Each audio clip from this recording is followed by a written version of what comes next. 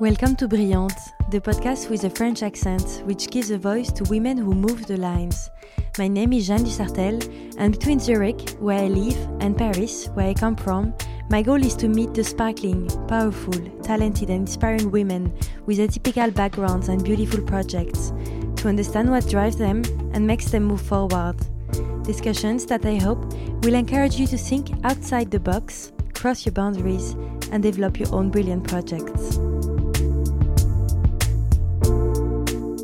Aisha van der Peer has one mission: to empower women through investments. She has one theory. In order to overcome the inequalities and economic vulnerability that all women may face during their lives, investment is the safe, easy, and time-saving way to guarantee a certain economic security.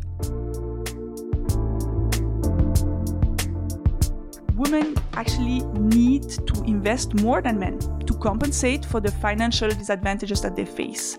Like me, I was adapting my career to my husband, so his earnings went straight up, mine were very inconsistent. Making less contributions to pension schemes because we take time off for children, we reduce our employment time. So because of that, it's more important for women to invest privately so that they can compensate for this gap in pension capital.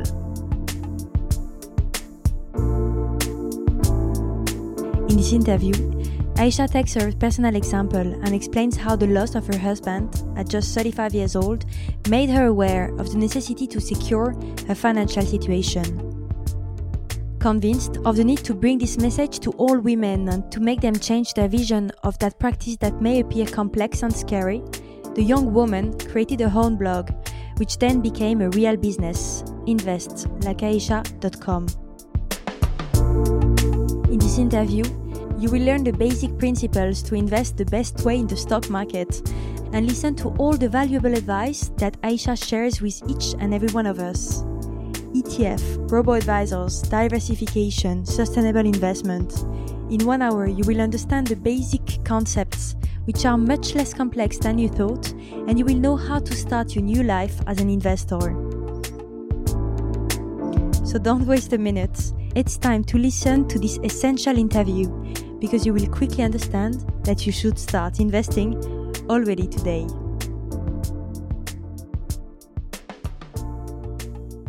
Dear Aisha, thank you very much for accepting my invitation. I'm super happy to have you on Brillante. So today we are going to talk about money. We are going to talk about investments, profitability, also security for women. And I'm super happy to hear your inspiring story, to get some of your tips to invest in the best possible way. So welcome. Thank you. Thank you very much for having me. I'm really glad to be here. I always start the same way. I always like to know, what did you think when you heard this name, Brillante, for the first time? Well, I'm French speaking, so obviously it resonated with me.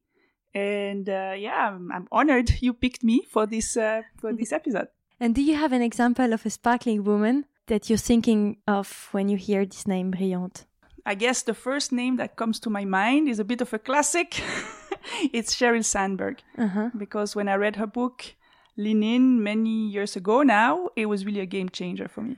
What did she bring to you? You know, I was already in my 30s when I read that book, early 30s.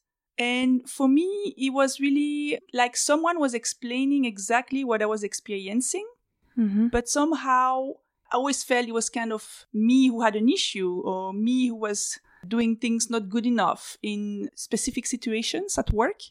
And then all of a sudden, it really put a lot of light on what I was experiencing and the whole situation and the context. How would you sum up the thesis that she's describing in this book? Well, you know, I guess for me, the most enlightening was more like the part where she talks about this study, the Harvard case study about, there's this case study at Harvard where they describe a man at work and then describe the same person at work, but they give the name of a woman. And then they test the students how they react to it. And they, perceive what the man says very differently from what the woman says, even though it's the exact same case study. It's just the name has been changed and the gender has been changed. And then she talks about that, and then she gives the entire context about, by now, these things, I mean, we read about them all the time, especially for, a young woman today. At least I have the impression that's all I see. We are aware of these differences, how women are expected to behave differently. There's all these biases and everything. But back then, for me, it was really someone has actually explained to me what was happening, because it was not the case. It was not widely discussed. It was not a topic. Yeah, it was quite new. It was very new. So I would like to start talking about the main topic, money. Yes. From what I read about you, I think that you learned about money at a very young age. Your father was teaching you about money. You had to earn your money already at the age of 7, 8, yes.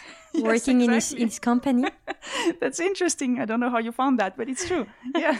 And I also read that you were already investing at the age of 17. Yeah, I had a first try, which was not very successful, but yes. But which is, I mean, it's quite impressive to be already, I mean, I'm 27 and I've never been investing yet, and it's still something that is kind of scary. So at the age of 17, I think it's quite powerful. So I wanted to, is it coming from your parents, actually, this relationship to money? Or Yes. So, there are actually many books that talk about that. And when I read them, I really kind of relate to that. And they say that the money, our relations to money is formed during the 7 to 8 first years of our lives. So during childhood. And the way we were raised about money is not so much about, is the way our parents talked about money directly or indirectly to us. So the way we passively or actively kind of learn what is money and how it works, that really continues to affect us the rest of our lives. And we can kind of rewire ourselves to think about it differently if we're conscious about that, but obviously it takes some work. And when I read that, I was like, yes, I was reflecting on our childhood, and my parents didn't actively try to, because I have 3 sisters, we're 4 girls, and my parents didn't actively try to teach us about money, but the way they were talking about it actively or passively really was helpful, right? So it was really simple things like, you have to work for money. So very early on, if we wanted to buy something, so my father had his own company, and he would say, even, at the age of, 7 or 8, sure, you can come and do a little bit of work in my company, and then I'm going to pay you, It was not like free money. It was not free money. We really earned it, right? Yeah. And of course, it was not like child labor, but it was like we had to do something, a little bit of, clearing up something. I remember removing some tapes, from some pieces and stuff like that. But then, in a way, at the time, it felt a bit annoying. Why can't you just give me that, right? But very early on, it became very empowering, because I had the impression if I wanted something, I could have it. I just had to go to work. Right? So it was not, I didn't have to convince my parents to buy it to me. I just had to tell my father, on Saturday I'm going to come. Can I come and work there because I want to earn some money? And he'll say, yeah, sure, you can come. I'm going to prepare something for you. That's great. And so how do you do now with you have 2 children, I think? Yes. 2 boys? Yes. So how do you do yourself? Well, I try to do the same in kind of the spirit. Now, obviously, the situation is not exactly the same. So it's not like I have my own company, but it's an online company, and my oldest child is 8. So for now, he hasn't really... He cannot help you. Not yet. Maybe, in a few years, he can edit some videos or something, right? So, yeah. But for now, we're more about, But he could do some gardening or something like this. Yes, so we do that inside the house. Different tasks have different... price attached to it, or like kind of salary attached to it, and we do that. I must say he is not, he really likes the topic of money, and I have a lot of books about them for kids, because I like this topic and I'm into it. So he really liked that topic, but he's a little bit, he's not so keen on doing all these tasks. He's always trying to do the bare minimum so that he has enough to buy whatever he wants to buy. But what he likes are things like selling things in sometimes we do in the neighborhood, like We do annual party and he likes to sell stuff there, his old toys, and then collect the money and then count the money.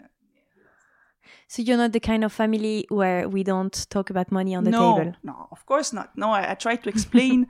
I try to explain about investing. We play games. We play Monopoly, for example. He loves it, and counting the money and giving it back and really buying the real estate.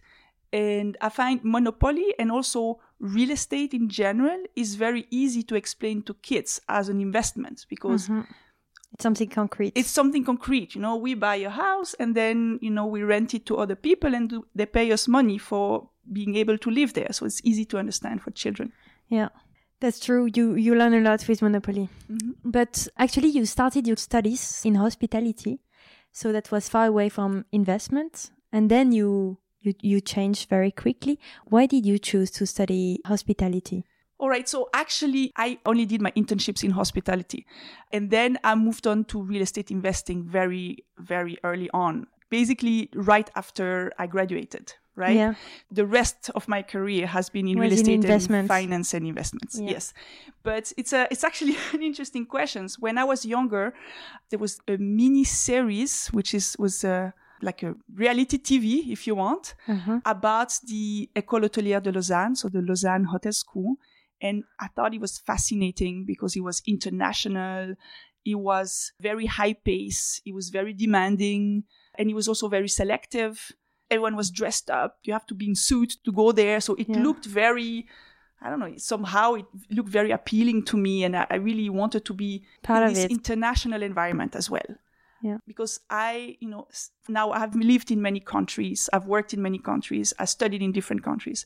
But up until the baccalaureate, I basically lived in one place, which was a small village in the French part of Switzerland. In Fribourg, right? In Canton Fribourg, yes. And I was craving this international lifestyle. And that's what attracted me there. And it was hospitality, but it was a lot of management. And it was really everything I could hope for. It was very international. It was very high paced. It was very demanding. And I learned a lot. I often say, for a long time, I said, everything I know, I learned it there. Now, obviously, I'm a bit further, so I've learned quite a few more things along the way. But it was a great experience. Now, having said that, while I was there and, towards the end, I realized that I didn't want to work in the industry. I liked the education in the school very much, but I didn't see myself in the industry. And that was not a problem for you. So just after you moved away from Switzerland and you started working in real estate investment? Yes, exactly. So actually, it's a hotel management school and it's very well known and well regarded. And a lot of companies hire from there, companies that are not in the hospital industry. So actually moving into real estate, especially because, hotels, a part of the education is also about real estate because hotels are real estate. So moving into real estate investments after studying there at the Lausanne Hotel School it made sense, but it was also quite easy to do. Okay. And I was wondering, I think you moved right away, so to Germany, then England, Dubai, New York, and you've been... Not in that order, but yeah. You've been moving to many places, and you've been doing this with your husband at the time. Yes. And this is a question that I'd like to ask to my guests that are often like international couples and that have been expats moving around the world. How did you do to move? How is it for a couple today to move in different countries and for everyone to follow their careers? All right. So actually, this was very, very challenging. In retrospect, if I explain, yes, I went there and I worked there, and it seems like it just happened like that and it was easy, but actually it was not like that. I guess. It was very, very difficult. So very early on, we decided, so I always wanted to have a career, but we still decided that his career would take the lead. But the condition was we would only go to places where I could also find a job. Right? Obviously, over time, I became relatively good at it. I kind of finding a new job, adapting, finding a new job in a new place and building contact internationally. So that would help me move around. But for the most part, it was a challenge. And, when it was the perfect time for him to move or he would get the perfect opportunity, all of a sudden I I don't want to say reinvent myself, because I kind of always stayed more or less in that real estate investment world. But especially, for example, when we moved to New York, this was really a very big challenge to find a job there, to work there with the visa issues, and somehow managed. But it was you joined EY there, right? Yeah, so first, I found a job with a company called the Paramount Group, a real estate investment company. And then after a year or so, I changed. I got pregnant. We were expecting our first child, and I didn't want to stay there anymore. And so I decided to take some time, welcome our first child, and then look for another job. And what was interesting you at the time in real estate investment? So I always liked the idea of investing. And what I like about real estate is that it's really concrete. It's practical. You can see it. So it's not something like abstract. And I also always like that it's long term. It's not like you buy, you sell, right? And that's something that for me was always very important. And now that I've basically moved away a little bit from real estate investing, and what I do is more related to stock market investing, but still this long-term aspect is really still there. Yeah. So you always push your clients or the people that are following you to invest for the long run. So for me, and all the research out there always comes back to the same key principles. And investing for the long term, it's actually number one. And buying, selling, which is often what we have in our mind, as we think, the best investors are the traders in New York who buy and sell, and they watch the stock market all the time. Then many people, and especially many women, feel, I definitely don't want to do that. But actually, all the research shows that investing that way is not the right way to invest. And really the best way to invest is to invest for the long term in a diversified way, and really just keep investing in the same set of index funds and ETFs, and just keep at it without selling, without trying to be smart, just investing continuously and basically being exposed to the stock market. I understand. We are going to come back to all your tips and tricks to invest the best way after. But when you left the real estate investment, I read you saying that the essence of your work back then was to make people rich, even richer. And so I heard you being quite critical about it, about the work that you had been doing. What do you think now when you look back at what you said at the time? Are you still critical to some extent to investment? And first, I want to say, the job I had before I, started my blog and then my company and giving courses, I actually really enjoyed that job. What I didn't like was the environment overall, this big bank environment and all the rules and the way business was conducted. I always liked real estate. I always liked real estate private equity, which is what I was doing. And there were many things in the role that I had where I was confronted more to the wider banking environment. And this I was growing increasingly uncomfortable with. And that was a major reason for me when I really had to make the decision at some point, do I want to pursue what I'm doing online, or do I stay in the past that I was in? And because I was so uncomfortable in that environment, more and more in the banking environment, at some point I was like, I know that financially right now this decision doesn't make sense, but I just cannot see myself here for another 25 years. So you decided to become an entrepreneur and to create your own company? Yes. Now, obviously, I didn't, decide one day and leave one day. I started the blog, and I started then making presentations, and I was still working, right? And at some point, I was like, okay, this is not sustainable because I'm also a single parent. I'm working full time, and then I have the blog, and it was just way too much, right? So I decided to reduce my employment time from 100 to 60. And this was actually a very hard decision. And it was a harder decision than actually leaving to do my business full time. And the reason is that as long as I was working 100%, I was on a career path. From the moment I reduced to 60%, it was like a sign for the company that you would not go further. Exactly. Yeah. Now, obviously, if if I would have, done that, and then after a year or two, I would be like, no, okay, what I wanted to do is not going to work out. I want to come back to 100%. My boss would have really welcomed me back at 100%, and I could have continued. So I still had this kind of safety net and flexibility, but really decreasing to 60% was really a statement saying, I'm going to now shift my focus to what was my side activity. And you took this step, like this middle step, because you wanted to have more security? Yes, it was financial. But were you scared? And I was very scared, of course. At the time, my blog was a blog. It was not generating any money. Yeah, right? That's the thing. And I'm a single parent. Living in Switzerland is very expensive, especially with children. So it was very scary. And I had a good job. I was making good money, and I had a profit share in the funds of the company, which is kind of the holy grail. Everyone wants to have that, right? So it seemed like it was a very big step to walk away from that. So let's talk a bit more about what is exactly your business and what pushed you to go in this direction. I met you actually in a conference in Zurich at a sustainable investment event. And you explained that it was when you lost your husband that you realized that women were extremely vulnerable financially.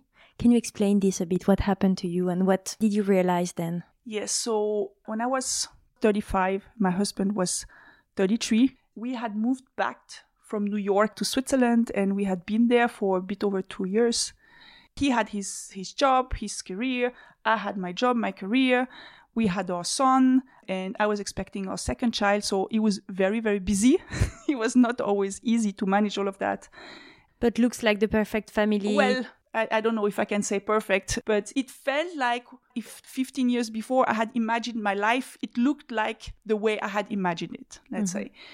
And then suddenly, so something really terrible happened and really unexpected. So he had a road accident and he died that night. So obviously it was very, very, very difficult, like a big shock, emotionally very difficult for me, for my son. I was pregnant at the time, 7 months pregnant. For our family, so my husband was an only child, so for his parents, of course, very, very difficult. And in the middle of all of this, difficult times, what came in very quickly was all these financial topics. All of a sudden I got very scared because we had just bought a house, and all of a sudden I'm, by myself. Then all of a sudden I have to figure out, okay, so what does it mean in terms of survivor benefits? It never ever crossed my mind. And, we realized that because we had been living the expat life, it's very hard to qualify for much or anything in these countries, and also in Switzerland. So I'm a Swiss citizen. I grew up in Switzerland.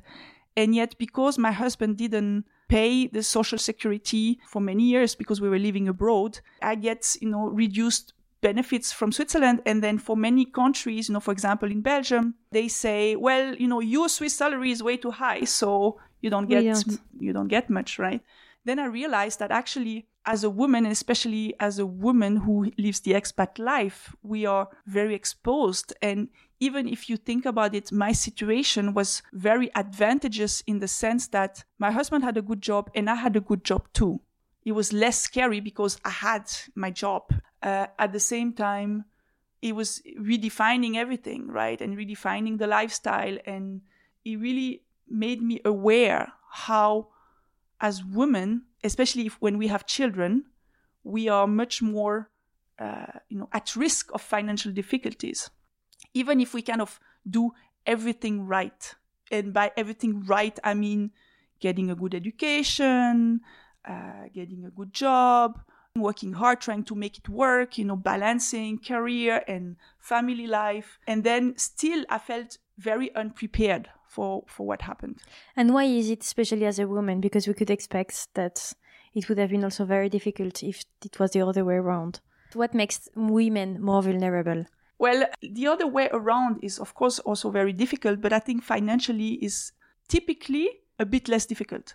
And the reason is that, what did I do? I adapted my career to my husband's career. Yeah. A lot of women, they follow their husband. And I was fortunate that somehow I managed to keep it up, even though it was really hard. When I say keep it up, I mean keep my career going. But my career had really ups and downs in terms of jobs, but also in terms of salary, right? And in terms of contributions to the pension system. While my husband's career was like straight up. And so when the man passes, the woman typically either is working part-time, or she had maybe a career, but she interrupted it. She had a baby and she stopped a few months. So it's less likely that, that the woman is full on working and, very high in her career. But if it's the other way around, even though obviously it's very challenging for a man to end up alone, financially, he's still on his career path. Yeah, I heard you saying that on average, like women retire with 40% less than men. Yes, there are many studies that show that across the Western world, that women retire with a lot less than men. Many studies show something like 40% less. And that's an issue because we have about 50% divorce rates or separation rates. And women on top of that live longer than men. So how does the math work, right? Well, it doesn't work so well. At the end of the day, it's very common for women to end up in financial difficulties later in life. Even if they kind of follow the path that was normal, right? That they were supposed to do, right? And so I feel I experienced that, or I went through a situation, obviously, which is not so common, luckily, but I feel I was exposed to a situation that often happens to women later in life. Yeah.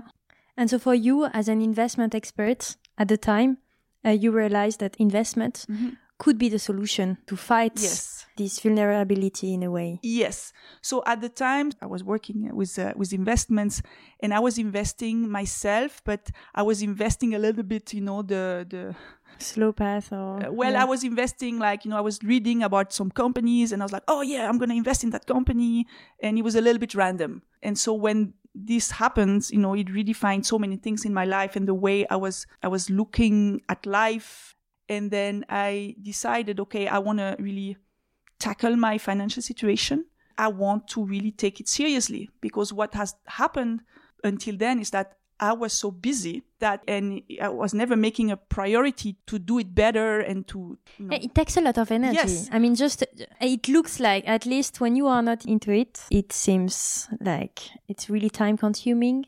Well, it is if we do it the suboptimal way. Mm-hmm. But again, like what the research says is that investing is actually a long-term, boring game. And when you know in what to invest and how to do it, once you've implemented it, it's really not time consuming. It's the opposite. The most parts run automatically, and you just have to keep an eye on it. You just have to make a few adjustments, a couple of times a year. But once you have the right setup, it's really easy and it doesn't take any time. And, so I did some further research on all of that, and I really started implementing these things for myself. I became more and more into that topic, and I was talking to friends and colleagues, and it really struck me that, of course, I had an interest in this and I had been investing before. So for me, making these adjustments were actually... It was not such a big thing? No, it was easy to do. It was easier than what I was doing before, quite frankly, right? And then when I was talking to friends, and they were like, yeah, but it's easy for you because you're a financial professional, so you can do that. But, for me, it's really not my field. I don't know anything about it. So, it's really not for me. And I was trying to explain that, actually, it's a lot easier than you think to do it the right way. And at some point, I felt this mission that I need to share that information. And part of what was troubling me in the banking environment that I was that all the information that's given is mostly in the interest of the bank. Clearly, they are in business. They have to, make money. They have to make money. They have to have business, which I can understand. But if you look at what the research says is best, it's very often in contradiction to the services they propose. And by that, I would say the biggest factor or the biggest thing is the fees that they charge. Mm-hmm. And there are ways to invest at a very low cost. And so I felt kind of compelled to start this blog and share this information on how you can actually do that in a way that is cost effective, which is probably the second most important factor, is to invest at a low cost with low fees for building wealth or for growing your savings over time. And so you focus your blog for women. Mm-hmm. And why was it? I mean, I understood that for you was a concern that as a woman you felt in a more difficult situation. Mm-hmm. But are women so bad in investing compared to men? Well, actually, women are better investors than men. Mm-hmm. The thing is, many of them don't invest at all, and they believe they are less good. But the research shows that, if you compare the performance of a man and a woman, after 30 years, the women end up with 25% more on average than the man. So that was also part of what I felt was my mission, to kind of bring this message across, that we have this feeling, we tend to have this feeling because whatever stereotypes. What are these stereotypes? Let's just talk about it.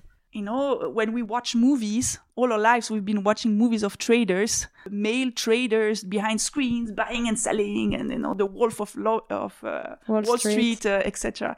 And we internalize that. So first of all, what we see is not the right way to invest. But then secondly, when we look at these movies, it's only men, right? And then there is this, thing that we feel like, I'm not good with numbers. And that comes from childhood, like typically boys are encouraged more towards math and girls much less so, So there are many factors that are more like cultural and from society that really kind of push boys and men towards this engineering, banking degrees, and women more towards this HR teaching things. Now, obviously, it's a bit of a general... There is also maybe this idea of money, actually, like for men, it's maybe more acceptable to earn money and... Yes, obviously, this is a very big topic, and there are a lot of elements to it. Like you mentioned, so for men to talk about investing and money, it's cool, right? But for women, we have this more... And this also comes from from our childhood, where we should be caring, we should work for free, we should, So as much as my parents did very well, I find, when they raised us, especially, in relation to this topic of money, I remember when we would go to some relatives where they would invite us for dinner or something like that, or lunch, my father would say, I have all my daughters, they can wash the dishes. Mm-hmm. Right? This would never be said to the boys in the family. Never. Right? So it's kind of this upbringing that we have to serve, that our time is less valuable, that we're here to help. So I guess, it's a bigger topic, but obviously there are many, many things at play that in the end mean that women feel uncomfortable about money. They don't like to talk about it. They think people who try to have more money are greedy, they're mean. But it's not everybody like that, but there is a tendency to feel that way. And it's quite the opposite. Women should invest to kind of protect themselves. Yes. To build security. Yes, it's paradox, because women actually need to invest more than men to compensate for the financial disadvantages that they face. Like me, I was adapting my career to my husband, so his earnings went straight up, mine were very inconsistent. Making less contributions to pension schemes because we take time off for children, we reduce our employment time. So because of that, it's more important for women to invest privately so that they can compensate for this gap in pension capital. But at the same time, because of these cultural norms, women invest less frequently, and when they invest, they also invest lower percentage than men. And on top of that, they often invest in very low-risk strategies, which unfortunately mean that over time, the money doesn't grow that much. Yeah. So actually, if you could share with us the best practices, how we should invest. First of all, when can we start investing? How much money do we need to start investing? That's a good question. Much less than you think. Right? So, and ideally, you will start as soon as possible, as soon as you have an income, as soon as you have money to invest, because one of the biggest principles of investing, and I guess, this is the biggest, but anyway, what I was saying at the beginning, investing for the long term is very important. The reason is called compounding interest. Compounding interest is a mathematical formula that means that once you've been investing for many years, the return on your portfolio accelerates. And typically, it starts being noticeable after 10 years. Mm-hmm. So an easy way to explain it is that when you invest, you start getting dividends. And then a year later, you also get dividends, but you get dividends on the money you've invested, but you start getting dividends on the dividends that you had received and reinvested the previous year, right? And at the beginning, this is really peanuts, this dividends of dividends. But the longer you invest, the more it accelerates. And as of 10 years, this really starts shooting up. And this is how you can really grow your savings. Now, unfortunately, most people try investing and then they see at some point the stock market crashes because the stock market is cyclical. So it always crashes at some point, on average every 3 years. And then they get scared and then they're like, oh, no, I'm not going to do that again. So they don't give it the time for the compounding interest to start. And then another reason for investing in the long term is that, yes, there is a stock market crash every 3 years on average. Sometimes it's longer, sometimes it's shorter. But if you give it time, you get past this cyclicality. So investing for the short term, 5 years or less, is too risky. So I often say, if you're going to invest for less than 5 years, don't bother. Ideally, you want to invest for 10 years or more so that you really lower the risks and you start really taking advantages of the compounding effect, which means your returns really accelerate and your money is really growing. Okay, so as young as possible, as soon as possible. And do we need 100 francs or so thousands? That was your original question. Yeah. So you can start investing with very little. So it depends on in which country you live. But we are here in Switzerland. So in Switzerland, you can invest with as low as 1 franc if you have a job and you have a AHFA income, as we say. You can invest with, a provider like VIAC, which is a third pillar provider, a low-cost third pillar provider, and they will take you for 1 franc. So you can make, monthly payment of $25 if you want, right? So you can start with really little. And then outside of the third pillar, the third pillar is something really Swiss. It's for the retirement. Yes, it's like a tax-deductible retirement account that you can do. And then you have other ways to invest. Obviously you could start very low with going to Germany, but this is a little bit, you need a little bit more planning for that. But if you really want to start off, you can start in Switzerland with a robo-advisor with 2,000 Swiss francs. So I would say, if you have a job, start directly with the tax-deductible 3A pillar pension account. And other than that, as soon as you have $2,000, you can really get started. Okay. And what kind of investments are they, actually? Because we understood that you focused on the stock market. Mm-hmm. That was one of my original questions that I wanted to ask you. Why did you focus on the stock market when you were coming from real estate? Mm-hmm. I come from France, where all of my friends have one goal, is to buy a house or an apartment, which is not the case in Switzerland. Mm-hmm. Yourself, you chose to buy a house also. Mm-hmm. How do we make choices like this? What kind of investment? Yeah, and I guess the advantage of the stock market is that you can enter with 2,000, which is not exactly. Yeah. So that's one of the things. So obviously each market is different, but one great thing about the stock market, there are many advantages. In a way, it sounds scary. Just the word stock market sounds scary. Yeah, right? It is. But actually, when you do it the right way, based on what the research says, it's not that scary. So on the long run... Yes. Yeah. In the long run, when done the right way, it's actually not as risky as you think in the long run. It's very risky if you invest for 2 years. This is really risky. If you invest for more than 10 years the right way, then your risk is really acceptable.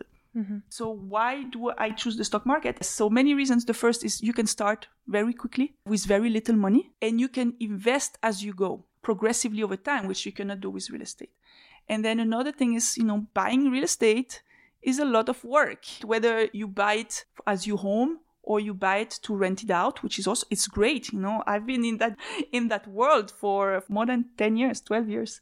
And it's a great way to invest, but it's not accessible to everybody. And it's a lot of work. Yeah. It's not like... To find the right place. You have to find the right place. And then when you have to buy it, it's like, it's not like, you just place a transaction and it's done. and then you have to find tenants, and then your tenants, they complain, and then you have to repair and repaint. It's much more time-consuming way to invest than if you invest in the stock markets consistently over time for the long run. And as women, we are very busy people, right? We care for children. Many of us still work, and juggling the two is very hard. So finding the time to invest in real estate and really manage it actively the way you should, of course, it's doable, and I have two sisters who do that. And I think it's great. But at the same time, it's not accessible and it's not doable for a lot of women. Whereas investing consistently over time in the stock market is a lot less time consuming and also gives very good results over the long term. So what would be the 3 advices, maybe 3 to 5 points that you would, just if we can recap just a bit? Mm-hmm. So the first one, as we've talked about many times, is to invest for the long term, at least 10 years. Mm-hmm. The second one is to really watch out for fees. And that's something that often when we go to the bank and we look, we see, or we don't even see it, like 1%, 0.5%, 0.25% extra for this and whatever. And we don't really think about it. But actually these percentages, even if they seem small, they really add up. And over time, it represents like half the money. It's basically half, sometimes less, sometimes more, often more, especially if you invest in some kind of life insurance investment policy or whatever. It's more than half the money you should have had in the end. You don't get because the bank took the fees. So this 1% turns into half of your money. Yes, exactly. It's crazy. Yes, Okay. it's crazy. But it is like that over time if you model it in Excel and stuff like that. Okay. And so long term, low fees.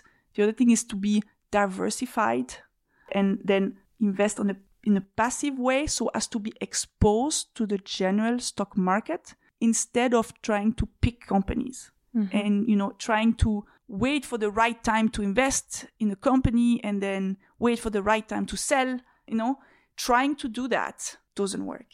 Of course, you can get lucky a few times, but over time, it doesn't work very well. But if you invest in a passive way, and you can do that with ETFs, quite so easily. ETFs are kind of gathering some different shares from different companies, right? So what is it exactly for people who don't know? Yes. So an ETF stands for an exchange traded fund. And basically, it's a fund that invests in different companies. And rather than picking companies, or rather than having a portfolio manager or trader who tries to pick the right companies at the right time and sell them at the right time for the portfolio, it's investing in an entire sector. Or like famous ETF, for example, is the MSCI World. And it's an index, and based on this index, ETFs are put together and sold to investors. And in these ETFs, you have the 1,600 largest companies listed in the stock market in the world. Mm-hmm. And that's what you invest in. You don't try to pick the right ones. You just invest in these 1,600 companies. Yeah. And then what happens in effect is that you are investing in the stock market as a whole. You just have the performance of the stock market, the average performance of the stock market. So you balance the risk also. Yes. I guess. So first of all, you diversified across many companies. So if one goes bust or does very poorly, you can be sure some others will do very well. So it's going to be it's going to be more diversified, more balanced. Mm-hmm. But at the same time, I think one of the key things with ETF is that you don't try to be smart, because it's counterintuitive. But the smarter you try to be, the worse is your performance for a whole set of reasons. And one of these reasons is that to invest actively, buying, selling, you have a lot of transaction fees. Mm-hmm. If a bank is doing that on your behalf, or in a fund sold by the bank, which is an actively managed fund where there are traders and portfolio managers and research teams who analyze companies and make these decisions, buy and sell. And to have these people to manage this portfolio and do all this research is very expensive, because these are expensive people with high salaries. And you need a compliance team, and you need a risk management team, and you need to, all of this.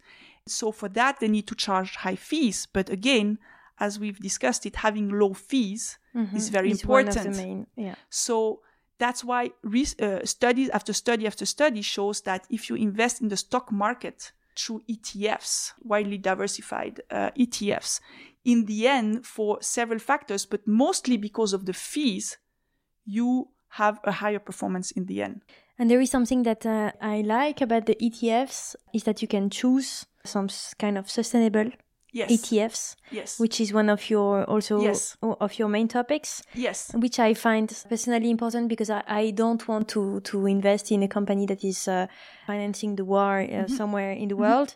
So, so you can actually choose to invest for ecological companies or for gender equality or.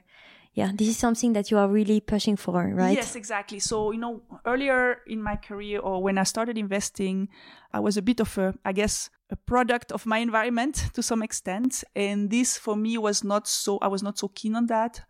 And then after my husband passed, he redefined everything and I started really looking at things differently and also researching more. And then I realized that actually, what I thought, which was, if you invest in sustainable companies, you're doing some kind of halfway charity, which means your returns are lower. Is actually not the case. Yeah, actually returns are really good, right? The returns are the same or higher based on the research that's out there. So if it's the same or higher, why wouldn't you do it? And then I felt that especially for women who often have this negative view of money and this negative view of the stock market and finance in general, just the idea that you can actually invest in a way that's in alignment with your values is really motivating, right? And really kind of change the game completely. It does. Because then you feel that your money is having a purpose. You're not just investing to get rich, And I don't like this thing. It's not to get rich. It's to get financially secure. But there is still this connotation that people who invest are greedy and they just want to get rich, and it's kind of this negative connotation. And then the other aspect of it is that we actually collectively, we have the power to support the companies that are doing the right thing, that are doing the things that we care about. And that's really is actually happening now. More and more capital and investment money from people, but especially also from pension funds and insurance companies, they are investing in these sustainable investment strategies and ETFs and funds. And this is really pushing the companies who don't qualify for, to be included because they are not sustainable enough to really up their game. Yeah. So you can really have an impact with your money. Yes. Collectively, we can have an impact with our money, which is very motivating. Now, obviously, it's also not perfect. It's a bit of a new field. I mean, now it has been around for a few years, but it's a developing field in finance.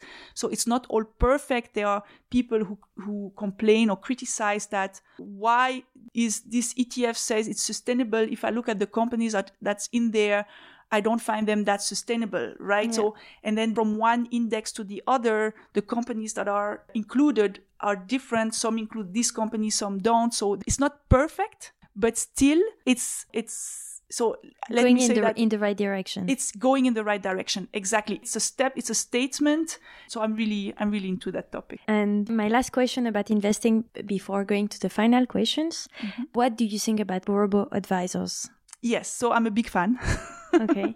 I'm a big fan because they allow us to invest at a low cost in an automated way, which low cost being one of the main principles to follow, and then automated way, which is really great for everybody, but especially for busy women like you and me and many others. So it's basically allowing us to basically invest in a way that's consistent with what the research says, investing consistently over time without having too much work to do, actually, and at a low cost. It's not a problem that if everyone is going to do it, and it's not going to create like some kind of difficult situations if everyone is using the same robot, or if everyone is... So if everyone is using the same robot, or like if a lot of people are using the robots themselves, that's not an issue at all. Okay, because what do the robots do? It's basically an automatic way to invest in the stock market. Instead of you going on a trading platform and placing a transaction, the robot is basically doing that for you. So in that sense, that doesn't change anything. It's like if you do like an automatic payment from your salary account to your saving account. If everyone does that, It doesn't change anything, right? Then there are some people who question what happens if everyone or a large majority of people start investing in the stock market using ETFs. So if everyone is just investing in the stock market at large, how does that work, right? Yeah, everyone is supporting the same companies in a way, and some companies got forgotten. Yes. Yeah. So definitely there are some people who talk about that. I think what we've seen since more and more people are investing in passive strategies, in ETFs and index funds, etc., is that, before, when you had the market going up and especially a stock market crash, it was a bit more progressive. And now, because of all this algorithm investing, all this automatic investing, it goes straight up and straight down and straight up. It's much faster. Yeah. In a way, it's also scarier. And this is one of the effects of having more people investing in passive strategies and, in automatic ways and algorithms and etc. Now, at the same time, there is this famous book that's called This Time It's Different. And it's a book that looked at over 100 years of stock market investing in history and all the, stock market going up and the crashes and what was happening in the economy and in politics, etc. at the time. And every time, at every period in history, there were people who were saying, yes, but this time it's different. Yeah. Because of the internet revolution, because of the industrial revolution, because of globalization, because of, whatever. There was always some kind of reasons why now it's different. And yet, if you look at historical returns over 30 years, 60 years, 100 years, you always kind of get, over a long period of time, the same returns if you invest in the stock market as a whole, right? And the book makes the point that we always have this feeling that this time is different, but research shows that actually, in terms of returns, it's very consistent. Yeah. So if I want to invest in an ETF thanks to a robot advisor that is supporting women and sustainability, what would you recommend? So there are, I list a few on my website, on my blog. I have an article where, I cover a few in Switzerland and in Europe as well. So, you're welcome to look at that. On the investlikeaisha.com? On investlikeaisha.com. That's my website. And so you're welcome to look at that. And I would say, don't wait. That's the worst you can do. Pick one and go for it. Because many women who follow me and who read the articles, and they are like, yeah, they do that, but then they still have so many more questions. And because of that, I've created a program, a course, which, in which I go in much more details about every platform. So every robo-advisor, for what are the characteristics, for who do they work best, which one I recommend, in which country, and also, really going deeper on the principles on how to calculate how much you need to invest for your retirement, how to plan which ETFs to choose on which platforms, etc. So if you want to become experts. So, experts, I don't know, that is, you don't need to become an expert, but, it's really to really get knowledgeable. And especially when you feel knowledgeable, you feel much more confident about investing your money. And I think this is really one of the key things, because you can read my blog and you will get a good idea of, how it works and what are the principles. I also have a free email course that I invite everyone to sign up for, which really cover the right principles to follow. And you can do that and you will understand what you need to do. Now, exactly how to do it and finding the courage to actually do it, it's a lot easier if you have a bit more background knowledge. And you feel secure. And it's a group program, so you can interact with the others. You see the others are investing, so it's a bit, it helps you take the leap. They can ask me questions and I answer them. So that's why I have the program. Yeah. But a good starting point is to head to the blog and, and find this article where I can find the right robot advisor. Yeah. Great. Let's move now to the final questions. What are you proud of? Proud of? Well, I'm proud of my 2 boys, obviously. First thing that comes to my mind. But other than that, if I look where I was almost 4 years back when my husband had the accident, and where I am today. It's very big evolution from a personal point of view, from a professional point of view, from a mindset point of view. And, you know, there is still a lot in front of me. I have, you know, a lot of things I want to do, and I want to develop, you know, what I'm doing now, the blog and the course much further. And so, you know, my work is definitely not done, but I'm really happy how things have evolved. It was a lot of hard work and a lot of hard decisions as well. And now, you know, I'm glad how things are going. Yeah, you can. What would you do if you were a man for 24 hours? Oh, and that never crossed my mind. What would I do if I was a man for 24 hours? I don't know. I guess I would just do the same as I'm doing, especially with regards to my kids, right? So, yeah, I don't have much of an answer. Sorry. Do you have a book, a movie, something that has been inspiring you in the last few weeks that you would like to share? Yes. There is this book that I've read over the holidays. It's called Women Are Worth It, from Sarah Jeneker-Mish. And it really does a good job at explaining a little bit everything that we've talked about today, except you have to take me out of the picture, of course. And it's a book we're actually going to discuss in April or May in my book club on investing for women. It's called the She Invest Book Club. It's a Facebook group. Every 2 months, we have a book discussion online. And you're welcome to join. I don't know if you're in there already. Great. No, I'm not, but great. And so you recommend everyone to read the book, and then you have a discussion with everyone who read the book? Yes, exactly. And for this book, the author is actually going to join us.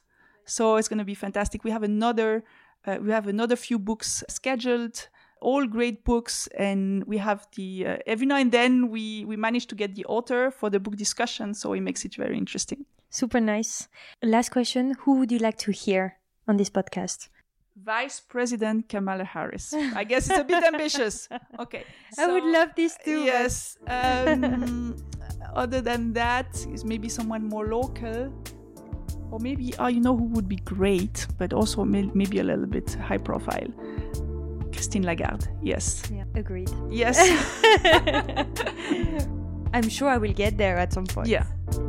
Thank you very much, Aisha. It was a pleasure to have you. You're very welcome. Thank you for inviting me. Have a nice afternoon. Thank you. Bye. Bye.